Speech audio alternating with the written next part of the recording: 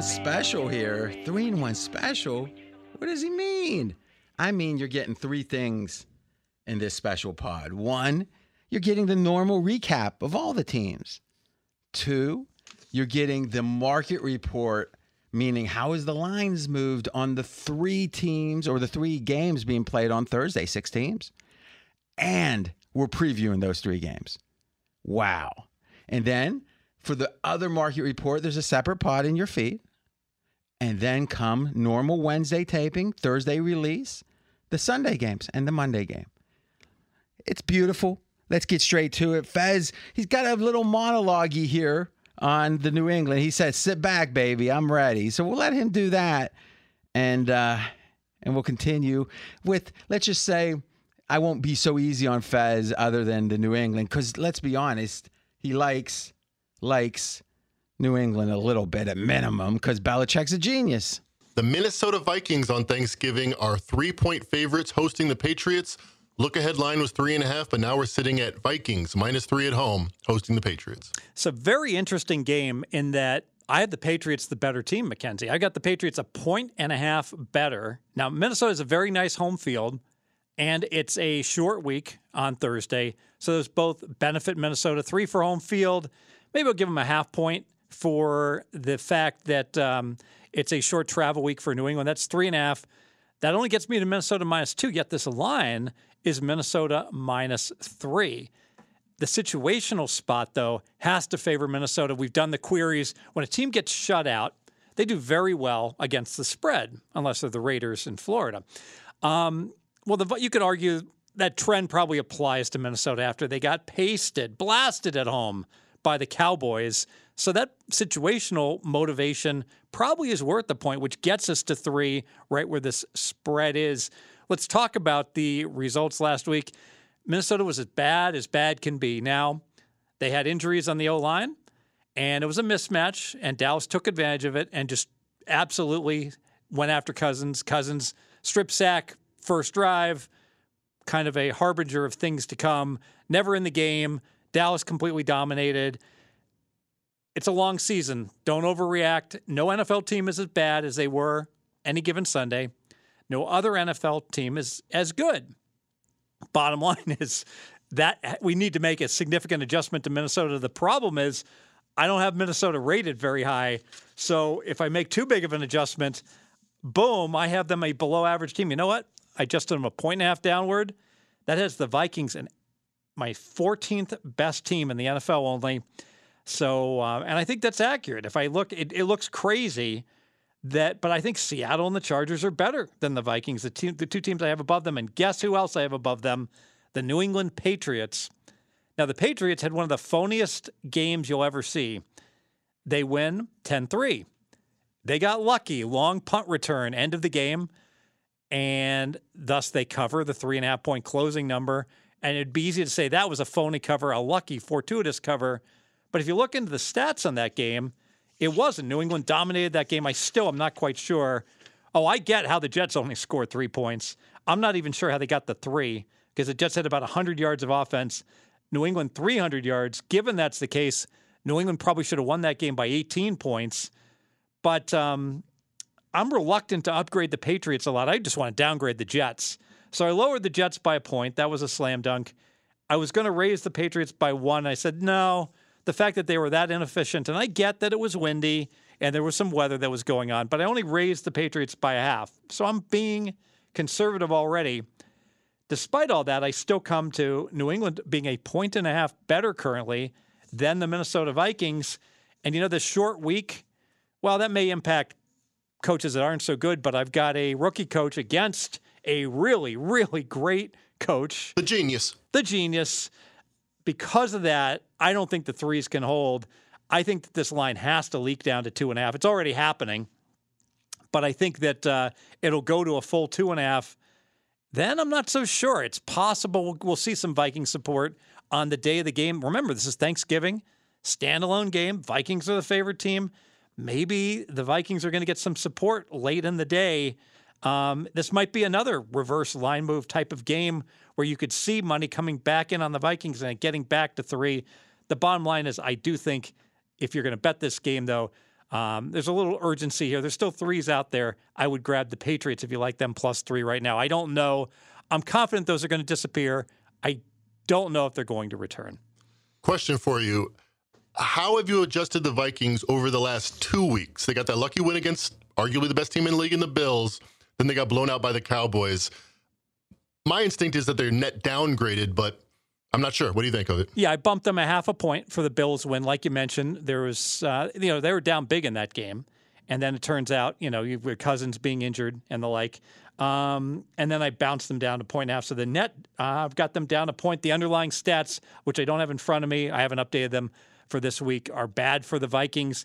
Here's a team that, just on point differential, I think they've been outscored for the year. They have been. I think they're the only 8-2 team of ever to be outscored on the season. Yes. So although as bad as the 8-2 Vikings are, they're still better than what could have been an 8-2 team in the New York Giants, who we'll talk about shortly here.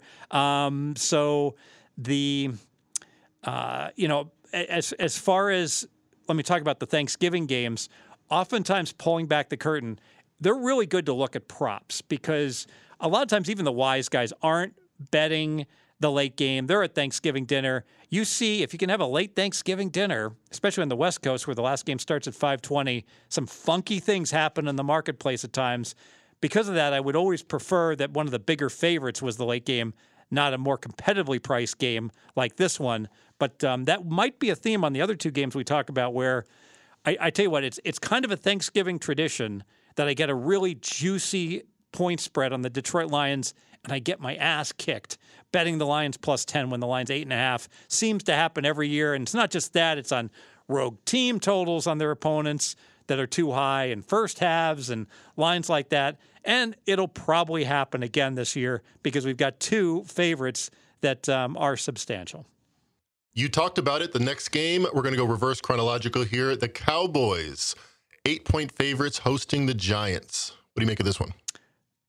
Yeah, so what to make of Dallas here? Is Dallas truly a contender? They certainly look like it. What's interesting about this game, if I go back to the summer line, Dallas was a 7-point favorite. Okay? Current line, Mackenzie, is? Cowboys -8.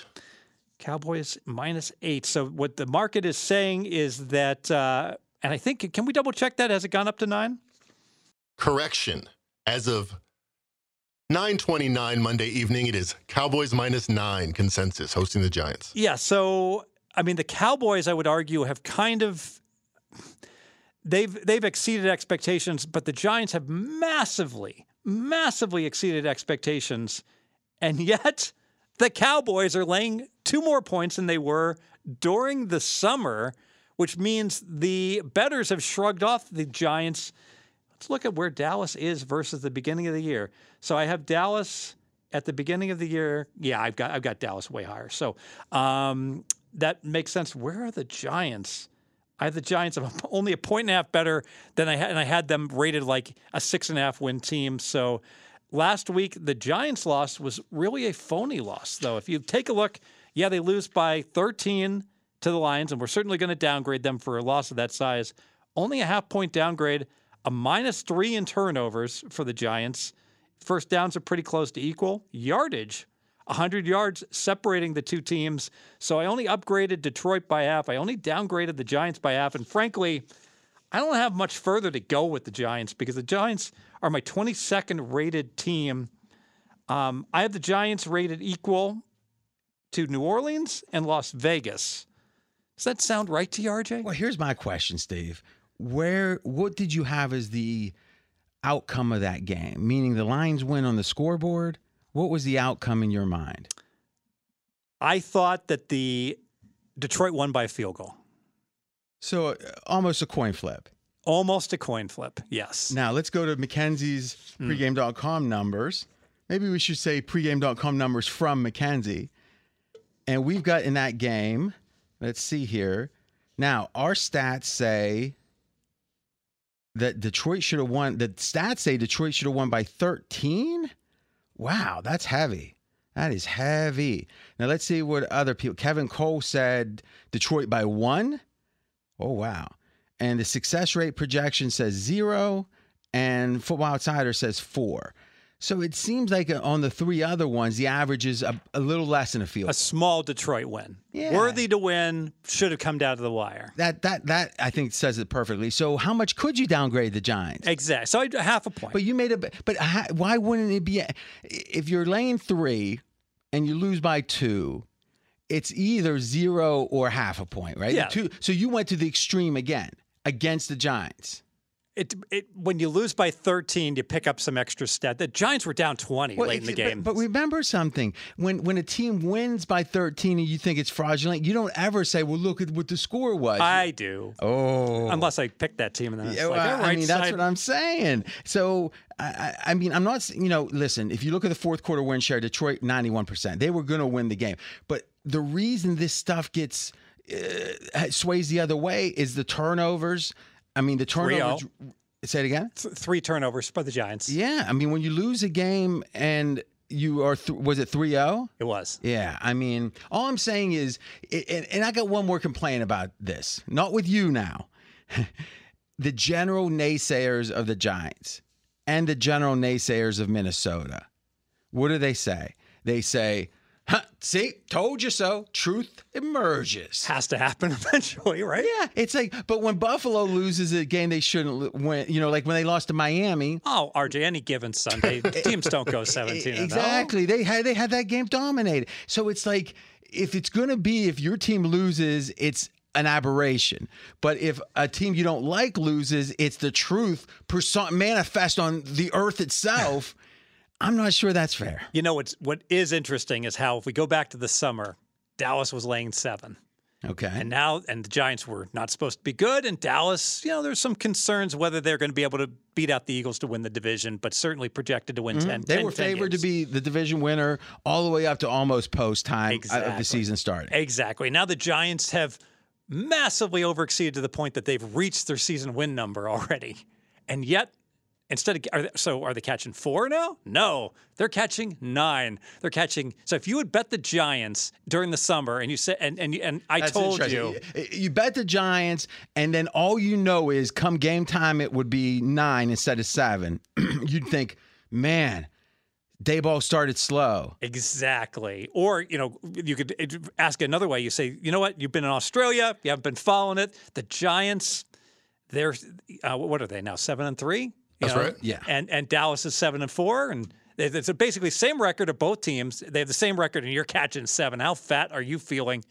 Well, not very fat, because you could just bet +9. Which goes to show you, does the market not only ignore the wins they don't like, does the market almost have a boomerang effect where they're going to penalize a team? Because you hear all the time a team that's 4-5 or something, below 500, you hear them say, they're sneaky, man. They're sneaky. Now, you pioneered this. You really did. Because, and really the poster child was when I talked about all the reasons that Green Bay was overrated. And I talked about 13-3, and, hey, they had the statistical This was profile. a couple years ago. Back-to-back years. They really shouldn't have won 13. They should have won 10 games. So they're overrated. Clearly this is a team that's overrated. And you're like, but Fez, they're not lined at 13 or 12 or 11. They're lined at 9. So you're like... That was after the first year, by the way. So you didn't have 2 years at 13 wins. You only had the 1. But you're like, okay, they're only a 10-win team. Guess what? A 10-win team goes over 9. Why are you playing them under 9? Which makes me think, against the Lions, could they really not be clearly the best team, the Giants? Now, they weren't on the field, but let me ask you this. What would the line be if they played this game again? Probably Giants -2.5. Well, yeah. What would you be betting there? You still be on Detroit? Well, not if you think Detroit's not better? if they played with revenge, but if we got on the time machine and they hadn't played last week and they play this week, I wouldn't bet on either one of them. I'd think it was a pretty accurate line. All right, and I will say this because it's related. The Philly Eagles were first half darlings, dominating first halves all the way up to 3 games ago. Yeah. Right around 3 games ago, you started hearing it go from the edgy people that kind of catch things a little early to the mainstream of the sports betting media. So not mainstream like on Colin Cowherd's show or Stephen A. Smith, but mainstream on the sports betting media, you hear a bunch of people now all of a sudden getting real smart. They haven't made a derivative bet all year, but now they're taking Eagles first half because it finally bubbled up to them. Kiss of death. Now, I agree. 3 straight games now they haven't covered in the first half. The question is why? I think there's 2 contributing reasons. I don't know. One is I think as soon as it bubbles up, if not a little earlier, to the mainstream sports betting, it's bubbled up to the opponents. So anytime, especially if you're going bad, like teams that started, I still remember Arizona was going real bad early, then in the games, and Hopkins came back, and maybe that had something to do with it. So it becomes a point of emphasis. That's a great way to say it. So my thought is that the trick's going to be finding these things out 2 games before the whole world, before the memo goes back to the actual teams, and like it's almost like imagine. It's the teams and the market. So now if it was split evenly first half, second half, or the way it would typically be, maybe the line is -2. Now the line is -2.5, -20. Mm-hmm. And in the long run, that's all the difference that you probably had an edge anyway. And now the other team is saying, we got to exploit this or we got to stop it. Let me do a quarter, a ridiculous analogy that I think is actually really good. Believe it or not, I was in like the corporate games, and I ran the mile. Okay, even though I was 190. So you were younger at this point. Oh God, I was like 32. All right, and I was 195 pounds, and they would time us, and my numbers were an aberration. My third quarters were really bad. Okay, in a mile. Mile. The third lap. Now, why is that an aberration? Because usually I think people would start too fast if they're not really trained. It's not an aberration. Everyone's third quarter is lower. Because you don't have the finish line in mind yet, but you're the most tired you are without the finish line. So I would go out too hard, and then everyone does this, but I would go out too hard, and I'd basically my first quarter split should be the fastest, but first quarter would be like a 127, and the third quarter would be like a 136, way too slow. And they're like, so these are like 6-minute miles you're running? I ran a 6:02. That's fast. Right, never got to 6. Never got to. I never was able to get. And I felt like I was hurting. So literally, what we're saying in the first is a lap. 6-minute and 2-second mile, and you've benched 210.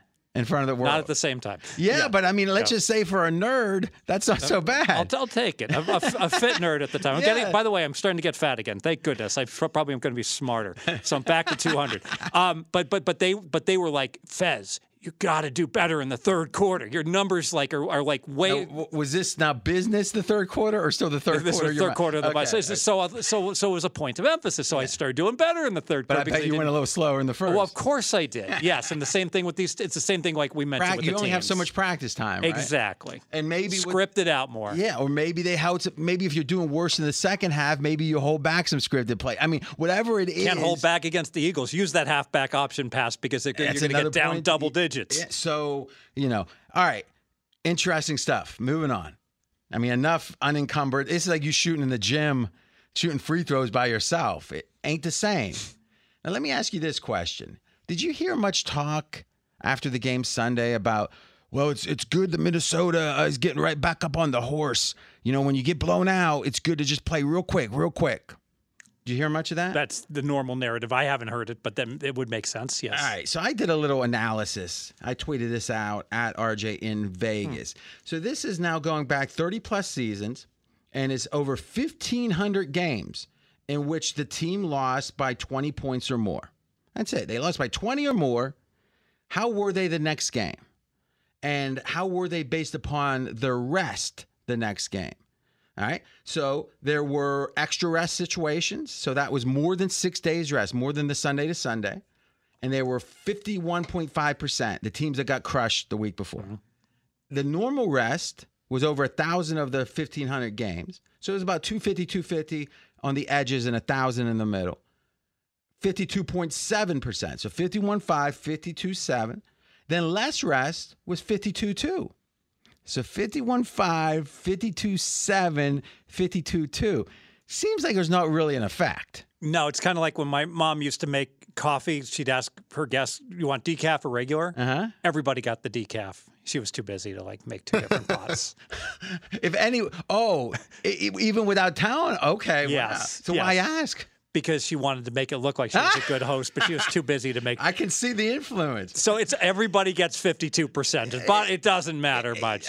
The real takeaway is it is good that you got blown out. It helps next week. This is convincing evidence that you do not want to bet against a team that just got their butts kicked. And what's interesting is, and this is kind of sadder, this is 30 plus years. When we go back from 2012 on, it's actually almost exactly 50%. And for some reason, the bounce back effect isn't there as much as in the last 10 years, which we consider the modern NFL. I think it actually is there, but the market's aware of it. So that what happens is because we're doing ATS margin. Yeah, you know so what it's I got? Not 1995 anymore. You know, that's a great point. What I'm going to look at, though, over that many games, you would think the straight up would be an average line. Well, I guess you can see what the line. Yeah, just I think without the line, I think if you just asked, how do those teams that do, because they should be equally stinky now than they were 20 years ago, and you said how do they do straight up the week after losing by 20 points? Now I will say this: I found a situation that from 2012 on. And it's a combination of a couple of different factors, but it's a situation that is over 60%. There's still like 300 games in it, and it does favor Minnesota here. I see. So I guess the question is, you said a lot. What's your best case for New England if you were given a one-issue handicap, and what's the best case for Minnesota? New England is a clear-cut value power rating-wise. They're a good 1.5 north of Minnesota. I think that's fair. Yes, and they're catching 3. All right. So what's the other way? Just the bounce back? The fact that Thursday typically benefits the home team, the short week, although Belichick, I don't know if that's so true. Also, I brought the analogy. This was a big game on Sunday. It's not like he had any. I mean, this was the second. If you look at whose playoff chances moved the most off of this last week's games, the Giants were downgraded, like 20 percentage points of chance to make the playoffs. Jets were 15 percentage points. The two biggest losers were in chance to make the playoffs were the New York teams. And New England, even with this win, is a little below the Jets. The Jets are like I think Kevin Cole had 52%, and New England's at 50%. So if New England didn't win this game, they were like out of it. Interesting. And as much as New England dominated the game, it was still basically tied with no team with an advantage with 18 seconds to play. And here's a case where Minnesota, they got their butts kicked. They got to rest everybody in the fourth quarter. Yeah, I just energy-wise, I just have an idea. Short week. McKenzie flashed something, but I don't think it's the point. But I think it reminds me of something. He said, hey, as I told you guys, Belichick asked for a team the week off his bye that was off a bye too. He believes that's an advantage. But do you think he wasn't working on Minnesota? The Jets they had just played the Jets 2 weeks before. The most familiar you could be is Bill Belichick, who's got a encyclopedic mind, playing an in-division team for the second time in a couple of weeks. And you're off a bye. Like that, you got too much time, right? Yes. Now, isn't New England preparing for Minnesota some of that time? At least the coaches. For sure. Well, of course. So I guess the question is something that Minnesota's been working on Dallas, and because that was a bigger game. Do we have a game Thursday? I mean, especially if you go Buffalo, Dallas, you're not thinking New England on. I feel like New England has a prep really advantage. strong point. So I almost use the example of the expert juggler. He throws the ball up. He's got this other ball in his hand, and he knows exactly when to release the other ball. Keep all the balls juggling. Whereas the bad coach, like he throws the ball up in there, he's busy with some other things, spinning plates and stuff, and that ball's about to come down on his hand. Okay, I'm talking about this case, the Minnesota Dallas game. Belichick's ball was a machete. Yes, but what happens with poor Minnesota is they've got a ball in their hand. They're like, I need that hand to catch this ball, so they're going to chuck that New England ball up here, there, anywhere because they got to get rid of it. Come back and chop their hand catch, off. and then they got to figure out where the machete is flying around. And then it's going to be going through the wrist. Yes. So I think we got the analogy. So I think it turned the ball into a machete. So I think if you like the +3, it's starting to leak. I think you take the +3 on New England because of the genius and all the items that you're just saying. Although you got to be concerned about the fact. How good is this defense? Might be really good. I mean, I know the Jets average less than 3 inches per snap on the second. I've never seen that before. I've always seen like yards per play, not inches. Yeah, it's interesting. I mean, you think feet per play is one thing. Inches per play? I've only seen like them bring like the millimeter, like when they're measuring for a first down. Yeah. It's like there's 2 inches I'm sorry. They're 3 feet in a yard. You think getting down a feet would be enough, but I think they got 2 yards in the whole second half. You know, you got to give credit in some way. The rest of the defense must have played really well. I mean, yeah. I mean, no matter how bad and again, this is probably worth talking about is is this now for the season? Yeah, 96.4 Okay, so filter. their EPA's number 1 and their success rate for New England's number 1. Mac Jones, in a weird way, 3-3 makes you think, oh my God, but he seemed to play actually much better. They got unlucky. They got 300 yards. They should have scored probably 19 points. And I'm sure they didn't play well. I mean, it's really windy. It was like 35 mile an hour winds. Well, that's what Wilson told us. But I'm sure that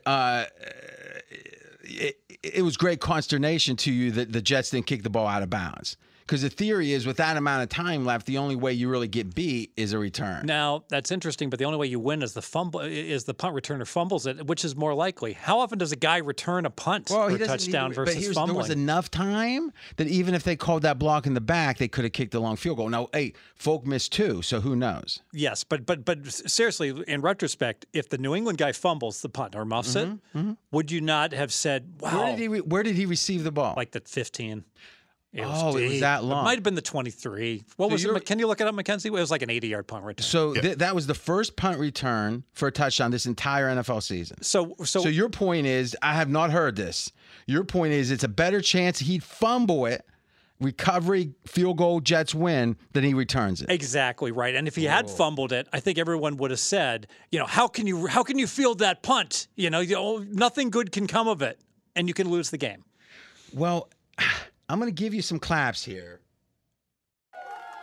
But didn't Belichick call in that timeout when he did tell you what he thought his edge was? He wanted to field that punt. So do you want what he wants? Well, think about it. You're on the other sideline. No, because he can block the punt, and the punt could get snapped over the punter's head. You can make them punt it. This is what Lombardi said. Lombardi said they had both gunners doubled. That they should have told the punter, if they are looking for if there's no one on the gunners, which means you're going for the block, you get that thing away. Whatever they say in a high pressure block situation, you say it to the punter. But if they got the gunners doubled, kick it out of bounds. That would have been an if-then situation. And you could say it's easy to say, well, this seems like a situation that comes up, right? By the way, I'm confident 20 years from now there will be, like most of the punters in the NFL will be rugby kickers that just scrub the ball along because it's so difficult to field at risk and fumbles. But what happens if the U.S. debt is so big that the NFL isn't? The dollar does this, and maybe the yen some does of our that. Punters would be here are going to be playing rugby. I have to comment also. Is that where they play rugby? Australia? One of the places, yes. Yeah. Okay. I have to comment in English. I have to comment on the spread was Please 3.5. do. The spread was 3.5. It was the Jets were going to lose, but they easily could have lost by 3 because they could. It's 50-50 whether they called the block in the back, which was immaterial to the play. I agree. Yeah. All right. So I think this is a good lesson, which is this: if you think the following, you're making a mistake. Okay. If you think you should win the games you win against the spread, so cover the games you cover, and cover the games that took a bad beat to beat you, which you can make the case at the end. It was a bad beat to lose if you had plus 3.5 at the end. All right. And if you think you're supposed to win the ones that you don't win, but you dominate the stats, if those are Venn diagrams, there's some overlap there, and you can't be on the right side of all of them. But you can find like 75% of the games you can say I was on the right side. Either the right side or it took a bad beat, because you cannot even be on the Jets weren't on the right side, but they took a bad beat to beat you. Oh, I was 90% to cover with the Jets plus 3.5 as soon as I got that punt away. You're probably winning 48 to 50% anyway. Yeah. So be careful. Like, put your games into categories of what you really think. It's a great call. Yeah. All right. Last thing, I want you to ask me how interested I am in the World Cup. RJ, how interested are you in the goings-on in Qatar Coadal, or whatever it is, in the World Cup? Nil. Nice. Yeah. All right. Next game. And he's passing the ball. All right. Giants, Cowboys. Okay.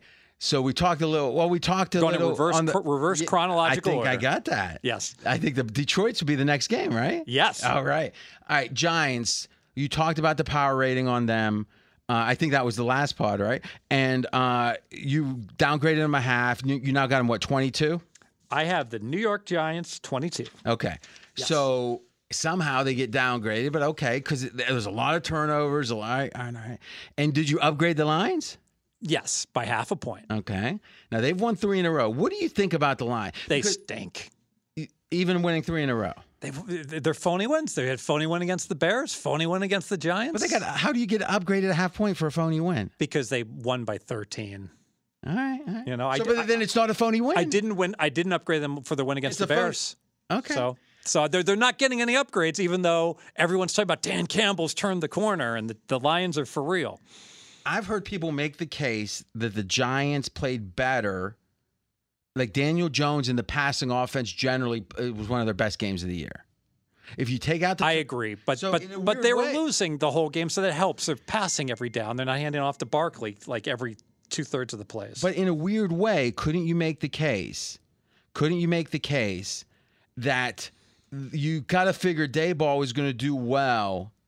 Daboll's going to do well against the in general, he's not going to turn the ball over. In general, all the smart little things you can do to win, he's going to do. And if he has that plus the passing's a little bit better, then isn't that a buy sign for the Giants? Meaning they didn't do what they typically do, but we can bet they will most games. And the other parts, the parts of the game that they've been underperforming on, if there's signs of life there, isn't that a good thing? It is, but I just look fundamentally. I think the Giants have a subpar defense and no playmakers. I just think they're doing it with smoke and mirrors. But less so than most games this last game. But they hurt. Another playmaker got hurt. Yeah. So who knows? But the one they traded got hurt too. But Barkley's really good. You know, I mean, so. But doesn't the dependence on Barkley on a short week, isn't that a bad thing? Yes. By the way, Daniel Jones had 341 passing yards.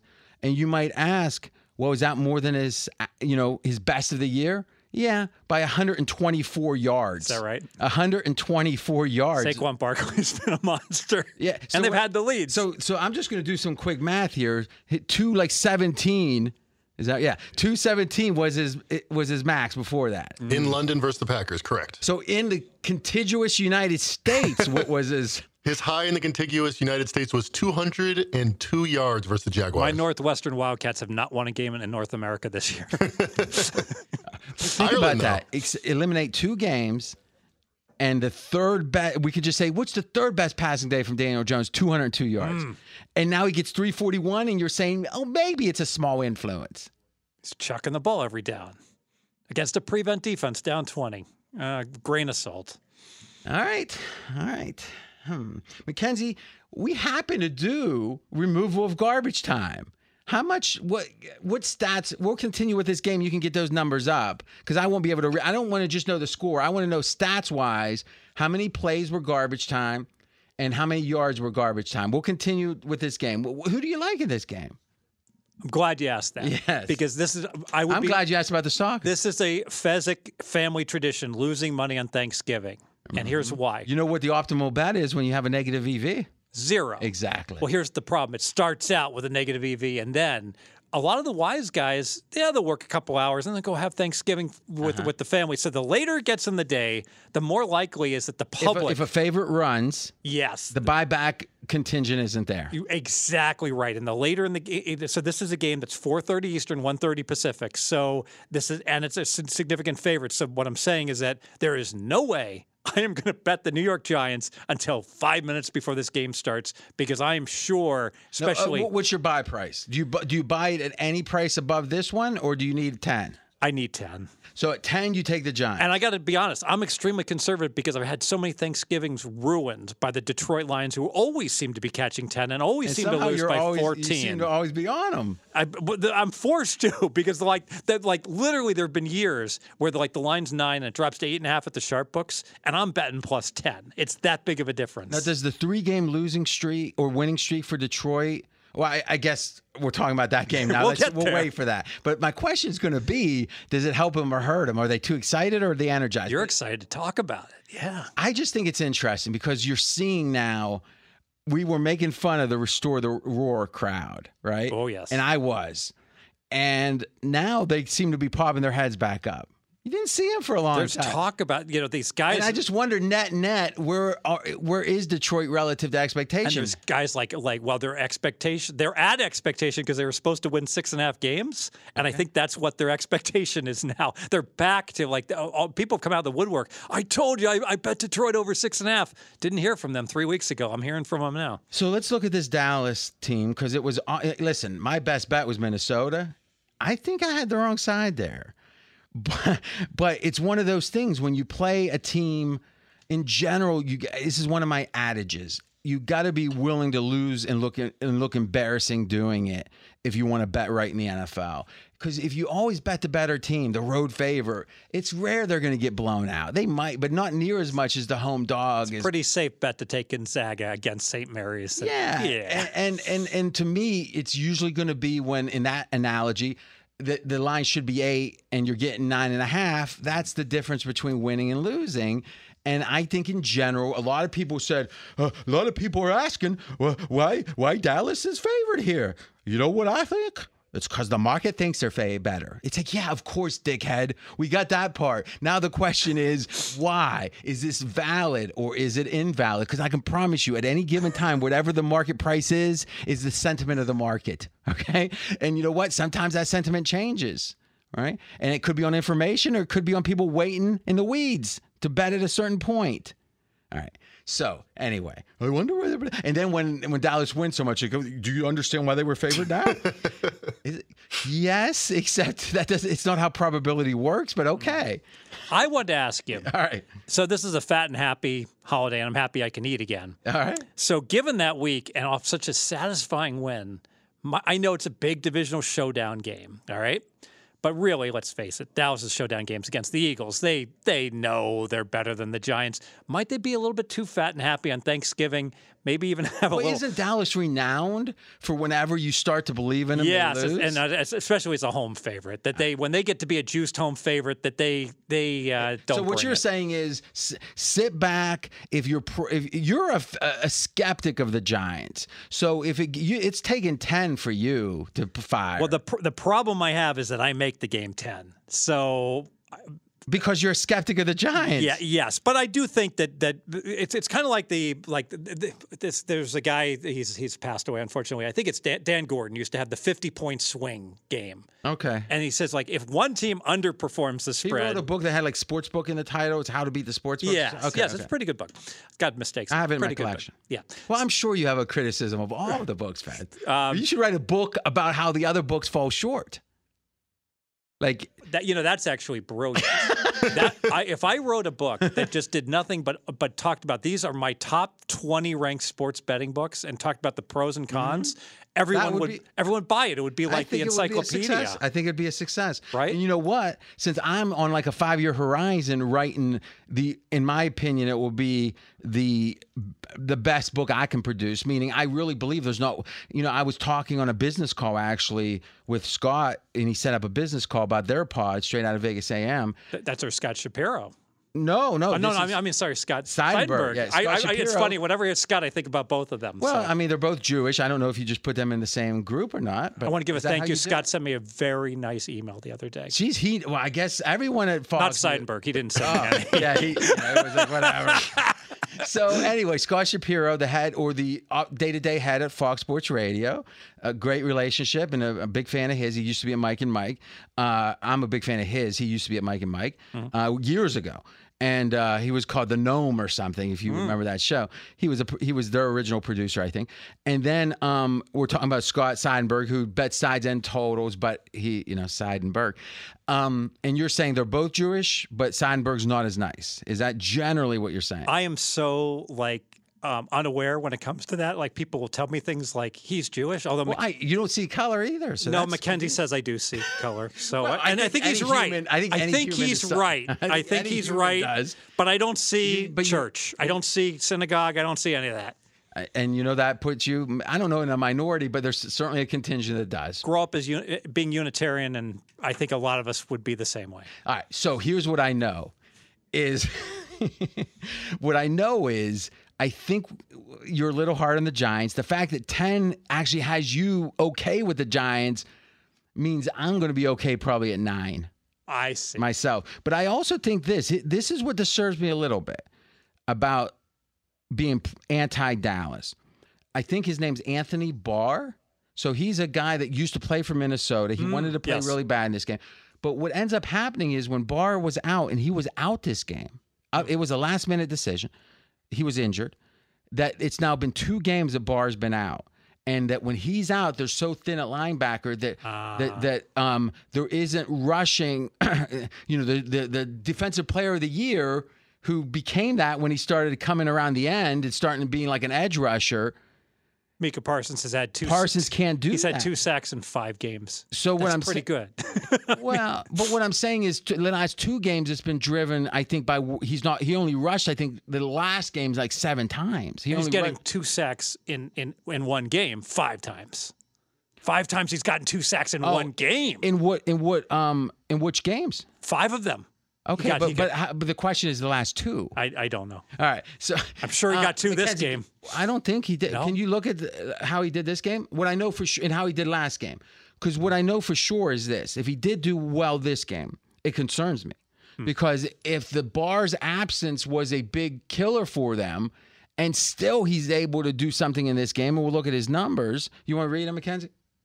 Yeah, he had 2 sacks and 1 forced fumble in this game. He had no sacks against the Packers the game before. Now, so that, if anything, is a problem. If you want to, and to me, you want to buck Dallas.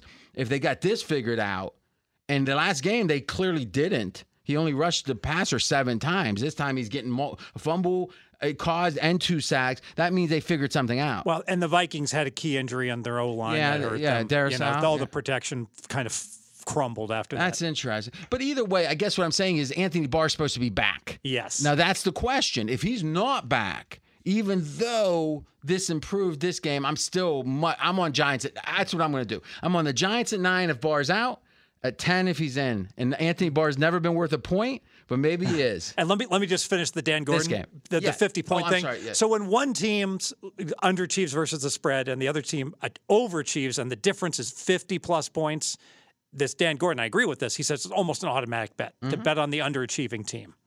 I think that now. I think both teams have to have won or lost. Yes, because that whenever you look at the distribution of results, I don't think it would ever qualify. Well, yeah, it would be difficult. But like, let's say the number was 30, right? And if one team wins by 35, the other team wins by 5.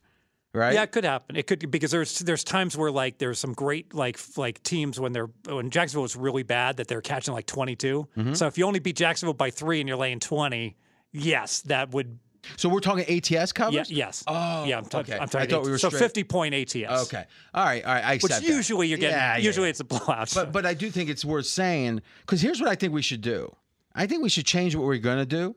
And I think we should do just these games today, not even the recaps for the other games, because Wednesday's going to be a shorter show anyway, because we have why don't we just do the recaps there? In fact, we could do the same format on Wednesday. Yes, I like that. I like that. do a little bit, yeah. So let's do that, and that way we can just finish this, and it won't be a super long pod. And then over the holidays, they'll have more time to get ready for the Sunday games. But I was told I could review Cobra Kai. Well, I think that's going to be a separate pod that we put through a special channel. No, did you want to? No, I don't think this is the week. I think next week. Or the summertime. That reminds me of the great Joe. You saw the Outlaw Josie Wales, right?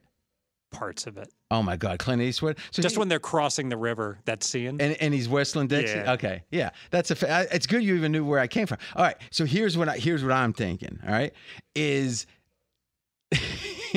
what's so great in this is.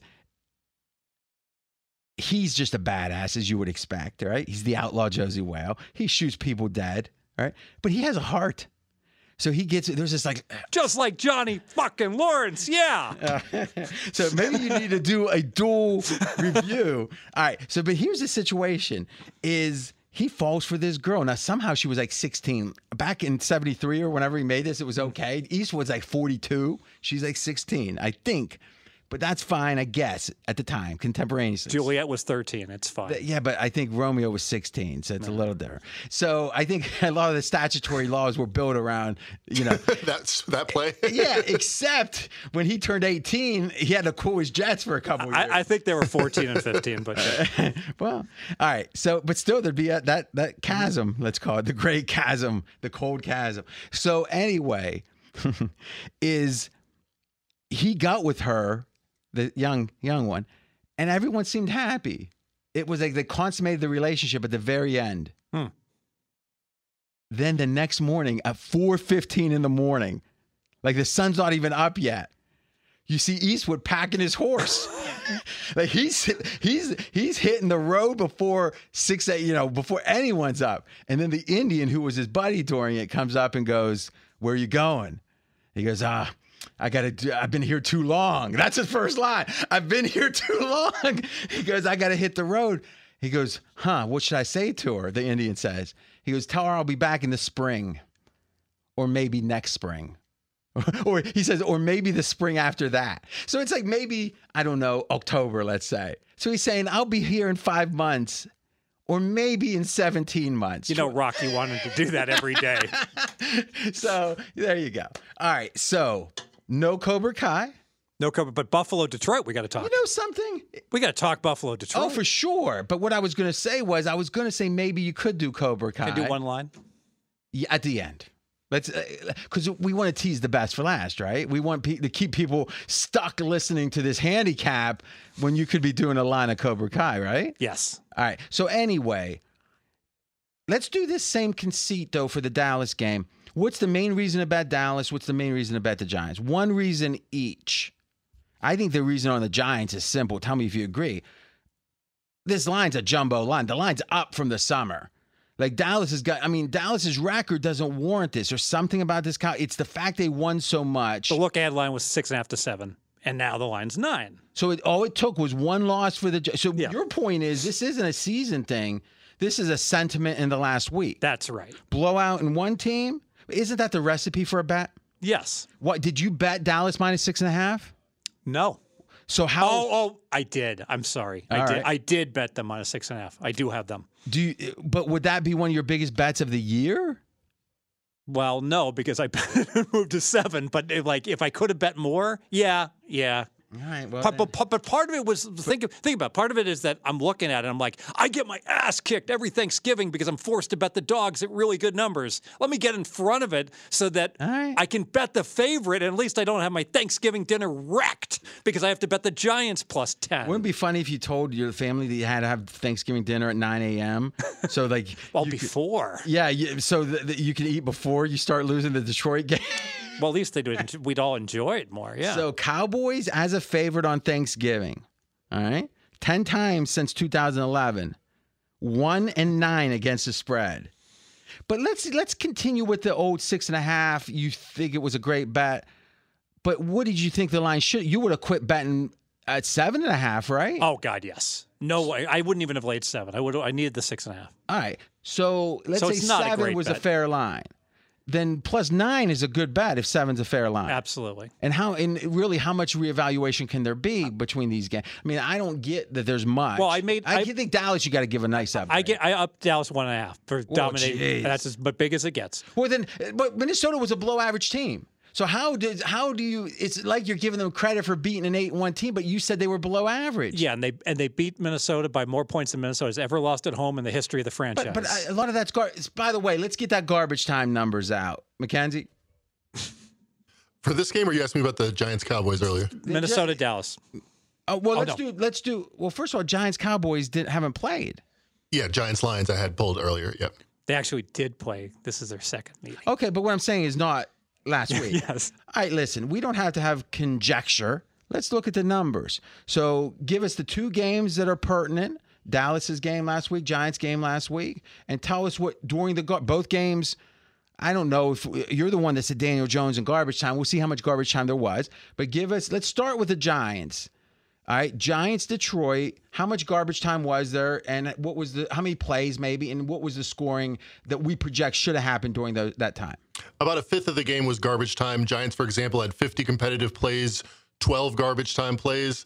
And if you just looked at the competitive portion, the Lions won bigger than they did. 27-14 is our projection. In garbage time, Giants made it up a little bit. 6-1, they did a little bit better. All right, so they picked up 5 points. I'll accept that. All right, Dallas's game against Minnesota? In the competitive portion, Dallas won 30-9 by our projections, and they continued to win in garbage time 5-3, our stats-based projections would say. Which Minnesota pulled back their starters. Yep. They had an injury. Okay. So Giants actually picked up something, so I'll accept that. So our final tally here is what I'm going to do is I'm going to take the 10, even if Anthony Barr plays for Dallas, but I'm going to take the 9 if he doesn't. And I think this is a strong handicap because basically the line was 7. I didn't bet it because it closed 7. If I would have bet it, would have gone to 7.5. So I deemed it was unworthy to bet Dallas -7. Just to be clear, that Look was ahead. with the look ahead. Okay? Yeah. So now what has happened? Dallas is a point and a half better. The Giants are a half point worse. Bang. Now we make the line 9 instead of 7. Okay. So 7 was correct. Now 9 is correct. But look at the situation now is off the charts great for the Giants, the team that was embarrassed, and it's bad for Dallas, fat and happy on Thanksgiving. And they're 1-9 Thanksgiving favorites. They're generally not good when when Jerry's talking Super Bowl is the time to fade them.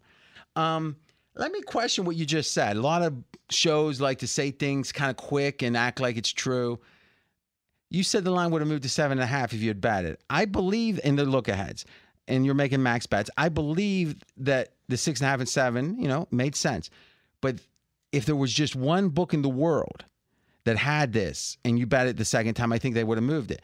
But if the rest of the market's a 6.5, like the 3 or 4 other books they're looking at, you move it to 7 with your bet and you bet it again, I think they hold back moving it until they see someone else move to 7. Are they going to be a whole point off of the market from if the rest of the market? They don't care what the market's. I would need to physically bet against them max bet to move it to 7.5. They're not. But what I'm saying, no. What I'm saying is, let's say you bet the first time, max bet, they move it from 6.5 to 7. Yes. You bet it right after they move it to 7. Do you think they move to 7.5? They do. Even though there's 6.5s out there. Yes. That's a lot of confidence, Fez. A lot of confidence. It's just experience. I mean, listen. That's where confidence comes from, isn't it? I'm just saying. Would you agree a lot of confidence? Yes. All right. I'm not saying you're wrong. I will just say this. Ace Rothstein was a hell of a handicapper. I can tell you that. I was so good that whenever I bet, I could change the odds for every bookmaker in the country. Except not off more than a point off of the market. No, even Fez can do it. All right, let's do our last game for Thanksgiving. You got it? Yeah, Buffalo at the Detroit Lions, 9:30 a.m. early start. It's time. dictating the start of your dinner. Yeah, so we have a situation where current number is 9.5, and it was the look ahead was 10 on this game. Wow. Maybe I should do the early line. Yeah, I was fumbled. I was just seeing how you did. I fumbled and stumbled. It's okay. Who's playing? No, I'm joking. All right, Detroit. I got to be honest. My mind isn't wrapped ahead of this. Is new for me. Looking on Monday, at the we're Monday night taping. I write it chronologically, left to right, and somehow I went reverse chron when I was describing it, which is the wrong way to go. So what do you right? Let's do this now. So the summer line in this was 8. It is interesting that the opener of the look ahead was 10. So it's saying Detroit, who at the time was in a 2-game winning streak, but still not much, but they had something that. Somehow Buffalo was only in combination. Buffalo was only 2 points better in combination with Detroit being worse than the summer. I think as of last week, you had to have Detroit downgraded from the summer, right? Yes. And you had to have was Buffalo flat? We were worried about Buffalo and the elbow with Josh Allen. Yeah, but this was for the look ahead game. So I mean, how long? It was already, but that news it hit. Well, I tell you this: what we saw in that game against Cleveland shouldn't assuage our concerns about his elbow, should it? I think he looked. He ran 3 times. He looked like he didn't want to run, and by all accounts, all 22 guys say it was problematic. Yeah, so you can't use words like assuage because then I got to go through my dictionary and figure out what you're saying. It shouldn't have dampened your concerns. All right? Yeah, I still have concerns, and I did lower. So Buffalo met the expectations. They won by 8, covered the 7.5. I actually downgraded them a half because I assuaded my concerns. No, they weren't assuaged. They persist. Damn it. They persist. Persisted, yes. Persist cash is it. So what you're saying is that your concern about the Bills is a combination of what you've seen the last few weeks, which has been underplaying and continuing health concerns about Josh Allen. Exactly. But I love the spot for the Bills. Now, you do know they're going back to Buffalo. I did not know that. Yes. What? Yeah. And the team does it. And apparently there's some guff. The team wanted to stay, or some of the team did, but they are going back. So they're going to shovel the snow off. They're shoveling the snow off the roofs. Hopefully no one gets hurt. Yeah, yeah. That's because that was like the one thing that was like putting me on looking towards Buffalo was I was like, wow, Detroit's been on the road back-to-back games and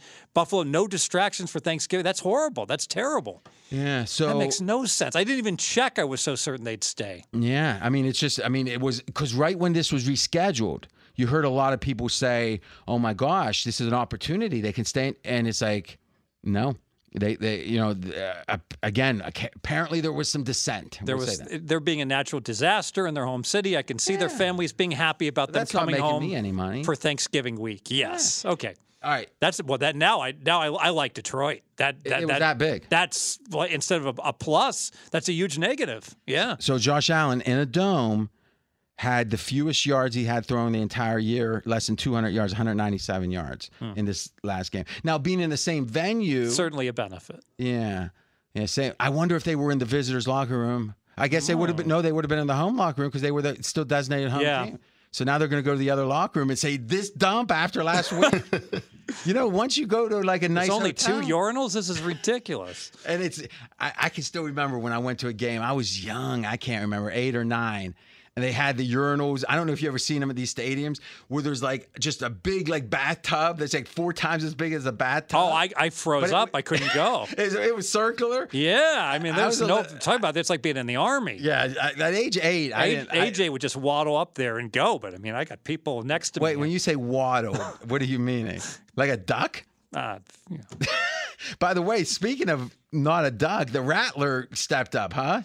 What was it, South Carolina? He had his best game. Yes. You weren't following that? I was not. No. Okay. You were getting ready for NFL. We were talking NFL, but I do think that the South Carolina game against Tennessee shows how live wagering, and I did not personally take advantage of this, is the algorithm can be completely wrong because South Carolina just kicked their butts the whole game. But wait a minute, South Carolina's a big underdog. So apparently there were bargains to be had throughout the game. But it's easy to say that after the fact. But usually a team that can throw the ball that's down, don't you always hear about how it's easy money betting them to come back? Right. But apparently South Carolina just or apparently it's different people yapping now than are usually yapping. Well, someone sent me screenshots of all his bets I'm not saying they didn't bet. After I'm saying the there's fact. thousands of people betting, and all I'm saying is... But he doesn't send me the screenshots when he gets his butt kicked. Let me ask you this. In general, if a team that's favored and can pass, favored by a significant amount and can pass, is down, but it's still a possible comeback, isn't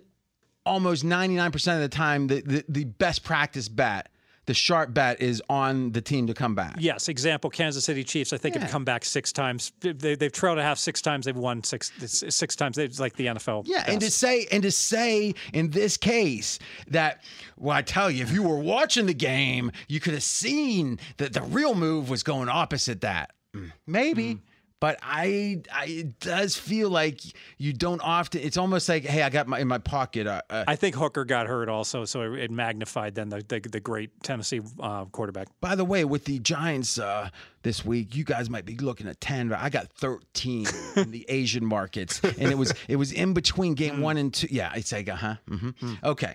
I think the kids say show receipts these days. So you think that staying or not staying is worth how many points? Because if you could go from one side to the other, it's got to be worth plus like 1 minus 1. It's worth 2. Okay, so So are you're saying it changes your lean, but you probably don't bet this either way, right? I'm going to bet Detroit. I'll lose because I always lose betting on Detroit, but I'll bet Detroit. Will you take it out on your family? Yeah, absolutely. It's involuntary. I can't help it. I mean, he's being honest because if you're really mad, you don't really have a choice. Got to respect that. Let's be honest. All right. Right now, if you could have any ticket for any team to win the Super Bowl, Kansas City. All right. Now you were ticket. Now you said ticket at current prices. No, let's say it's you win $100,000. No Kansas odds. City. Okay.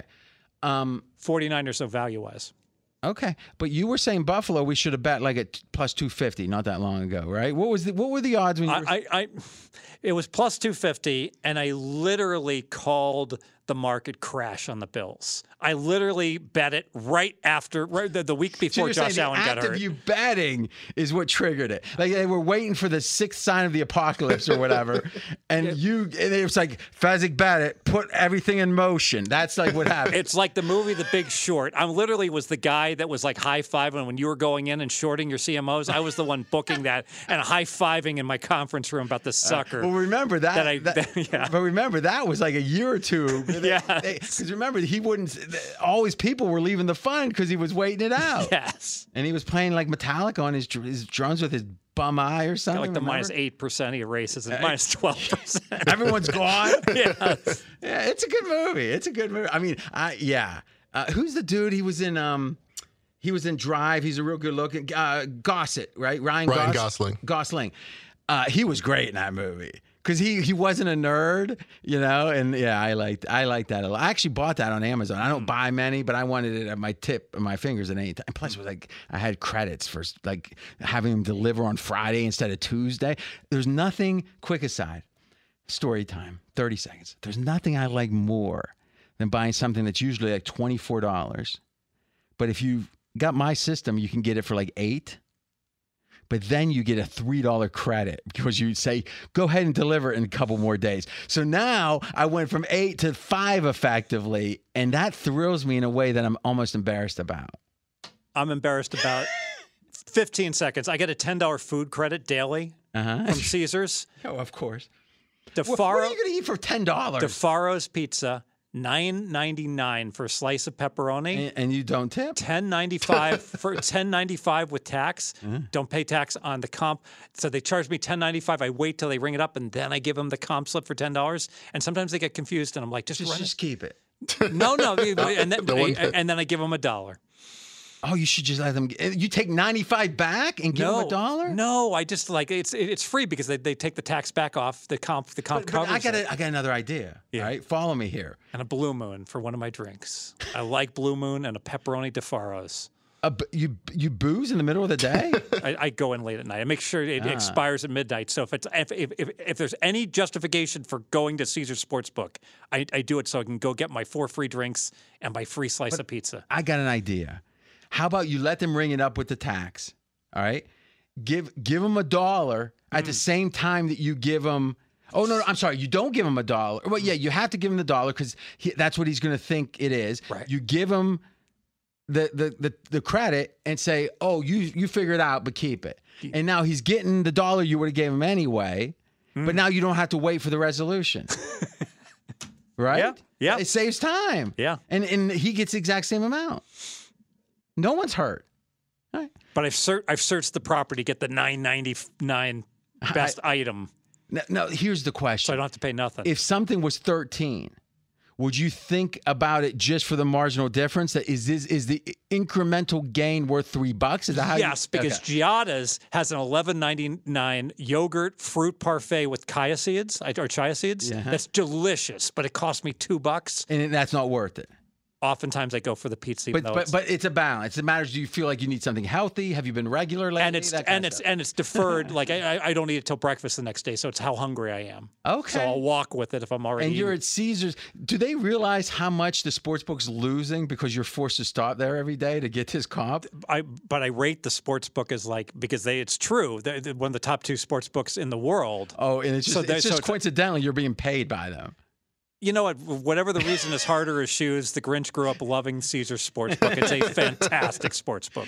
But let's be honest, they probably are not. The lines aren't particularly sharp, and they have a high tolerance. I mean, they take some action. They take action. They're like Circa. They're like Circa, but they take action. It's a good compliment. Yes, and they're not sharp. Circa takes action. Yeah, but Circa's really sharp. That's what I'm saying. So the difference is you want books taking action regardless, and you want some sharp books because sometimes you're playing the sharp or the square side. And they have more product. They've got like the games of the year all over the place. They got a lot of product. They have you can bet no on any of the teams. But you need a square book, and they might as well have one that takes a bet. And I'm balancing them out sometimes. And you know what? If you get free food every day, so be it. That's right. It's the way you feel. And I'm hoping to get my Detroit Lions plus 10. It might well be at Caesars Sportsbook. Here's the last question. If something rang up to $8, but you liked it a little better, I think you'd do the $10. Oh, yeah. Because in your mind, you're thinking you're getting screwed, even though you take something you like less. That means you don't leave anything on that. Yeah, comp. because Starbucks has the $4 kind bars, which I really like, but it only comes up to $8, and there's no denomination. I can use the whole thing. So my only option, every now and then, I'll do the $5.99 bagel and the $4 kind bar that uses the full $9.99 comp at Starbucks. And I like the fact I don't have to pay the bagel. They charge $5.99 though, and I only have, and essentially, it's zero. All right, when Fez passes away. Let's leave the commemorative show. Let's lead off with this. And you know what? Have nothing else. This is Fez. Yeah, this is Fez. And just exactly this. Because my guess is we've only gone about halfway into your contemplate. Have you ever calculated something with the aid of a calculator or abacus in this contemplation of the food? Time value of money. So between that day and the breakfast the next day? No, there's they give out 1999 bottles of champagne, but I have to go all the way into the bowels of Paris and Bally's in the back. And Do you have to go, or does one of your minions I go? have to go because they ask for my ID. I give them my player's card. They're like, "We need your ID, sir," because they want to know that you're of age to drink. Yeah. Well, they want to know it's me. Maybe you send Mackenzie down there. No, I don't think it's that. I think they need to see the ID. They need to see the ID. They need to see the ID. Because it's not because it's no, even Starbucks cards. I've been at the same Starbucks like 20 times. They're like, sir, I show them players card. I'm like, I'm here 3 times a week. They're like, sir, need to see the ID. So you argue with the people getting paid getting a minimum wage frappuccino that they've been told something. They're getting paid $50K a year, man. So they can take your heat. Well, let me tell you, it's hard being a barista there. That's a hard job. And I don't think I'd want to be on the other end of your complaints, because I will admit this. On Saturday, I didn't like your card. I went back at you a couple times with, what about this? Very gingerly. I went 1-3. I went 1-3 on Sunday. I went 3-0 on Saturday. So you liked my Saturday college football card, but you didn't like my Sunday card, and I went 1-3. Yeah, I wasn't talking about the Saturday action. I was talking about on Saturday when we were putting in the my NFL stuff. card. And you were correct. I went 1-3. Yeah, but you didn't 1-3 on your late or your all access. On my releases. Yeah, but what you had Steelers. Screw you, Pittsburgh. Yeah, but what you had Rams plus 4, RJ. Rams plus 4.5 on the contest. Oh, I didn't complain about the Rams, did I? But what I said was, I don't really see why because a lot of sharp people I thought came around to Washington off that Monday night game. Though you wouldn't think that game led to that. Yes. They saw some stuff in there that was a continuation. And I pressed the green button. Oh, yeah. I took the oppo. And I mean, to me, it feels like Washington's coming around. What I missed on Washington is that you missed Houston. You almost needed Houston to win, and I think that's a mistake. And Wentz and Heineke, the rest of the team, so much happier with Heineke. Yeah, and I do think at some degree, when you ask Houston to win, you can't be necessarily on the right side.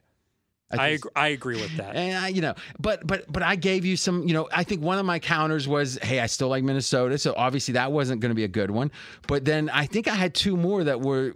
We both like Pittsburgh, and I came around on Pittsburgh because I actually remember I told you guys I was ready to fire Cincy against you. Yeah. But then the more I looked into it, the more I liked Pittsburgh. They could have gotten there. I think Cincy just played really well. Cincy's good in the second half. Those defensive adjustments are good.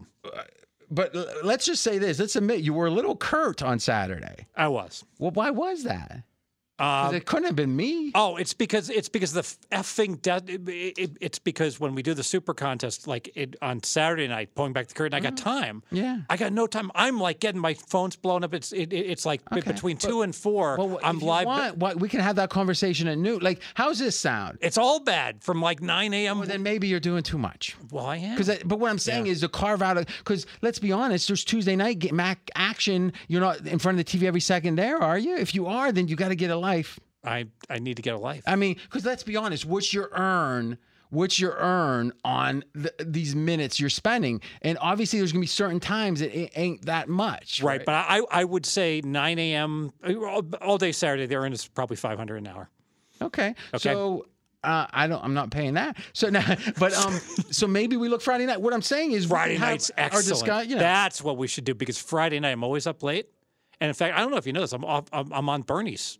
Like I'm talking to Bernie on Saturday night. On Saturday, so it's like Friday. I tell him Friday and Saturday night between 11 and 12 is always a great time. That's great. Yes, now, that's a great time. We went 3-2 in the goal, but I got to tell you, it was one of the lucky. I just feel very fortunate. The one piece. Where did you get the 9? That was great. You got the Niners -8. We didn't even talk about that. Remember, I was like woefully unprepared for the Monday night game. When I heard about the altitude and the line was drifting. Well, not the altitude, but what the fact because just last week I was talking about how staying in Colorado. The fact that I didn't know San Fran did that until Friday afternoon. So that's it swung me a little bit. That makes sense. And then the line was drifting up. I think it was 8.5 at that point. Really, but it flew. It really was. It really went. It went all today. 8 to 10. I think in general. Well, I think today though some of the driver was Murray. Murray was not even. But we didn't think. But there was still a 20% chance. But he would have been hobbled out there with his cane. I don't know. I got to tell you something. I think this game could be Kingsbury's death game. I mean, I don't think they release him, let him go now, but I think end of the year I'd say he's better than 50% not to come back. Oh, I bet no but he just 200. But he just signed. No, he won't come back. Yeah. But he just signed an extension this offseason. I mean, what I'm saying is this wasn't likely when he signed the extension. Yeah. So anyway, we had the Bills. I thought I was lucky there. Thank God we had the 7.5. Chargers. Fez, you pushed me more on that than anything. And then the 49ers. And then our 2 losers. That's a solid 3-2. Yeah, and the losers were Steelers. So, that was you got to play the Rams. And then your Rams. You got. It was 2. You got to play the Rams. All right. So what do we wrap up Thanksgiving? Are you good? So I'm going to bet Detroit, Buffalo going home, then back. Josh Allen not 100%. Detroit's on a 2-game winning streak. Home momentum situation. I got to bet Detroit. Mm-hmm. And especially, isn't it a 3-game winning streak? 3-game. You're right. 2 back-to-back upset wins. And what was the third one? I forgot. Let's look at this Buffalo. The third one. Bears, Packers, Green Bay. Giants. Packers. Oh yeah, Packers. Yeah. That was that's what started the death watch. By the way, I remember today. You took Aaron Rodgers first in the quarterback draft. Yeah, not my best look. Well, I didn't want to be. I wanted to be contrarian. You actually traded up to get it. Because someone today was saying Mahomes is the best, and anyone that thinks differently is crazy. And I'm thinking, but entering this year, there was a lot of. And I have the Bays. I have Tampa Bay and Green Bay. So what are the odds that my top 2 teams are both not going to make the playoffs? But that's okay because I think Tampa's making the playoffs. But I got 7 crappy. I got 7 ancillary teams that could win. All right, so let's look at the stats real quick for Buffalo because I do think we got to figure this Buffalo out because they have been downgraded significantly. And let's be honest, Carolina covered, but I made a big case that maybe Baker is better than we thought. No. He's not better, but they still covered. They did. Yeah. Their defense. Baltimore had the ball on Carolina's 35. I know. 4 minutes to play, and the Carolina defense that played out of their minds all game got a sack, and they knocked them out of field goal. Carolina was the team I recommended. That was another. I said, look, it's it was 13.5. In Circa, and the market was 13. Yeah. I thought you always would take that half. No, it was 13. The contest line was 13. No, Super Contest was 13. It was 13.5 in Circa. Oh, you know what? Yeah. Then I should have taken it. Yeah. Yep. All right. So maybe instead of being curt, look at the lines and then respond. Yeah, because 13, I should have taken 13.5. All right. So but this was the famous thing because I always tell Fez, listen, this is kind of your thing. I'm piggybacking you at Circa. You're piggybacking me at Super Contest. Now, I'm not saying it's necessarily indicative of anything that we have the best 4-year record of this Super Contest, and Circa is, I'll say this deadline is really good for me at late Saturday night. And it's really bad. He's trying. It's really a bad deadline for me at 4 p.m. on Saturday. You're the one that loves Circa. All right. So here's the thing, Mackenzie. Number 1 sports book. They don't comp me anything. But after I send you, I send a few thoughts, nothing hardcore. And then he converts one of them, like one of his worst pick into what he considers my best pick. This time he says, well, I think I'll just go with my 5. That was code for he's done talking about it. Now, this is the guy that's paid him more money than anyone on earth. If you add it up, no one on earth has ever paid him more money. Part of it I'm discouraged because we're out of the money on the millions. But that's when you find out, like the Giants in that game, it didn't matter against New England. Remember? That's why they won the Super Live Bowl. to play another week. Yeah, I don't keep know. your eye. I don't have the eye of the tiger in the millions. I'm discouraged. I got caught up with a Michael Jordan thing on YouTube. You're much better at this than I am because I mean I got to be honest. It's like because I think you, and you're right. Like it really matters brand wise, but I can't help but think the equity I have in this contest is zero. And I'm losing $500 an hour to play. It's hard for me. But let's be honest. Hearing my opinions late week about the NFL, probably got a little. Probably would have been good for me to ask you why you liked the. Why do you like San Francisco? Nah, I'm too busy betting this the Duke second half college basketball. I will say this: is you're usually very attuned to it, and you're very genuinely open to my feedback. So this was an exception. But also, I like it's a matter of I'm getting smashed by guys that give me great information that are like literally telling me you got to be more available for me on Saturday, and so they're killing me. They're killing me. Also, so and I think especially considering that the equity in your entry in that I work with isn't great or zero, I think that's a valid point. That's tell me, and then we'll do it Friday. That said, I only brought it if I really was pissed. I wouldn't brought it up. You know, that's kind of. But no, it is good. It is very accurate feedback. RJ is much guys. You know, RJ is much better at this than I am because he's doing all this on Saturday, and you know it's hard to get. And better, you're what picking the contest stuff. Focusing on the contest and everything Saturday. you do. But come Sunday, you're fine. Because I'm like, I got my clients. I'm trying to get the plays out to them. You know, like there's a lot of a lot of plates spinning around. Which brings up another point, and we always talk about this. Is some of it could be saying this time isn't worth doing X or whatever, but some of it could be. Is there 15 hours, even 10 or 15 hours a week that someone else could do once you train them? And now, even if you're paying them $20 an hour, if you're making $500 an hour and you're paying someone 20, I think you're doing okay. Like that UCLA plus 3.5 bet that Mackenzie made for me. That like but Mackenzie USC was getting me. USC was getting 3.5. RJ, they weren't laying 3.5. They win by 3. You know what? I can act like I'm going to hire Mackenzie's replacement, and then at the last minute say, "Surprise! You're working for Fezzik." and see how that goes. I don't know. But I mean, so if you see an ad that sounds like it's entry level for me, it's really for Fez. Heads up. Now, some of you might say, I want that. And you know what? You're probably wrong about that. You might think you're right. Probably wrong. What do you think, Mackenzie? I think Fez is a great friend to have, a great betting partner to be involved with. If he thinks he's picking you off for 10 minutes or a half hour here or there, he'll really pay you well. But then when you're dependent, then the fucking hands around your neck, you're in trouble. As a third-party contractor, I love working with Fez. Mackenzie also got spoiled because like we crushed the Super Bowl like back-to-back years, and then we had I think I had money coming from that. I haven't got it. And then no, we paid you. And no, I don't think you did. Mackenzie, you remember that? I remember all that cash right on your table. No, we lost last year, so that's why you didn't. That's why. Somehow we lost. But go ahead. Yes, that's why you didn't get paid. You didn't get your dividend because you. Go ahead. So Mackenzie, I could just see it. It's like Mackenzie, you were like that's just a given. I'm going to make $3,000. Exactly. Right? I didn't triple my money. I'm like, what's going on, Fez? What happened?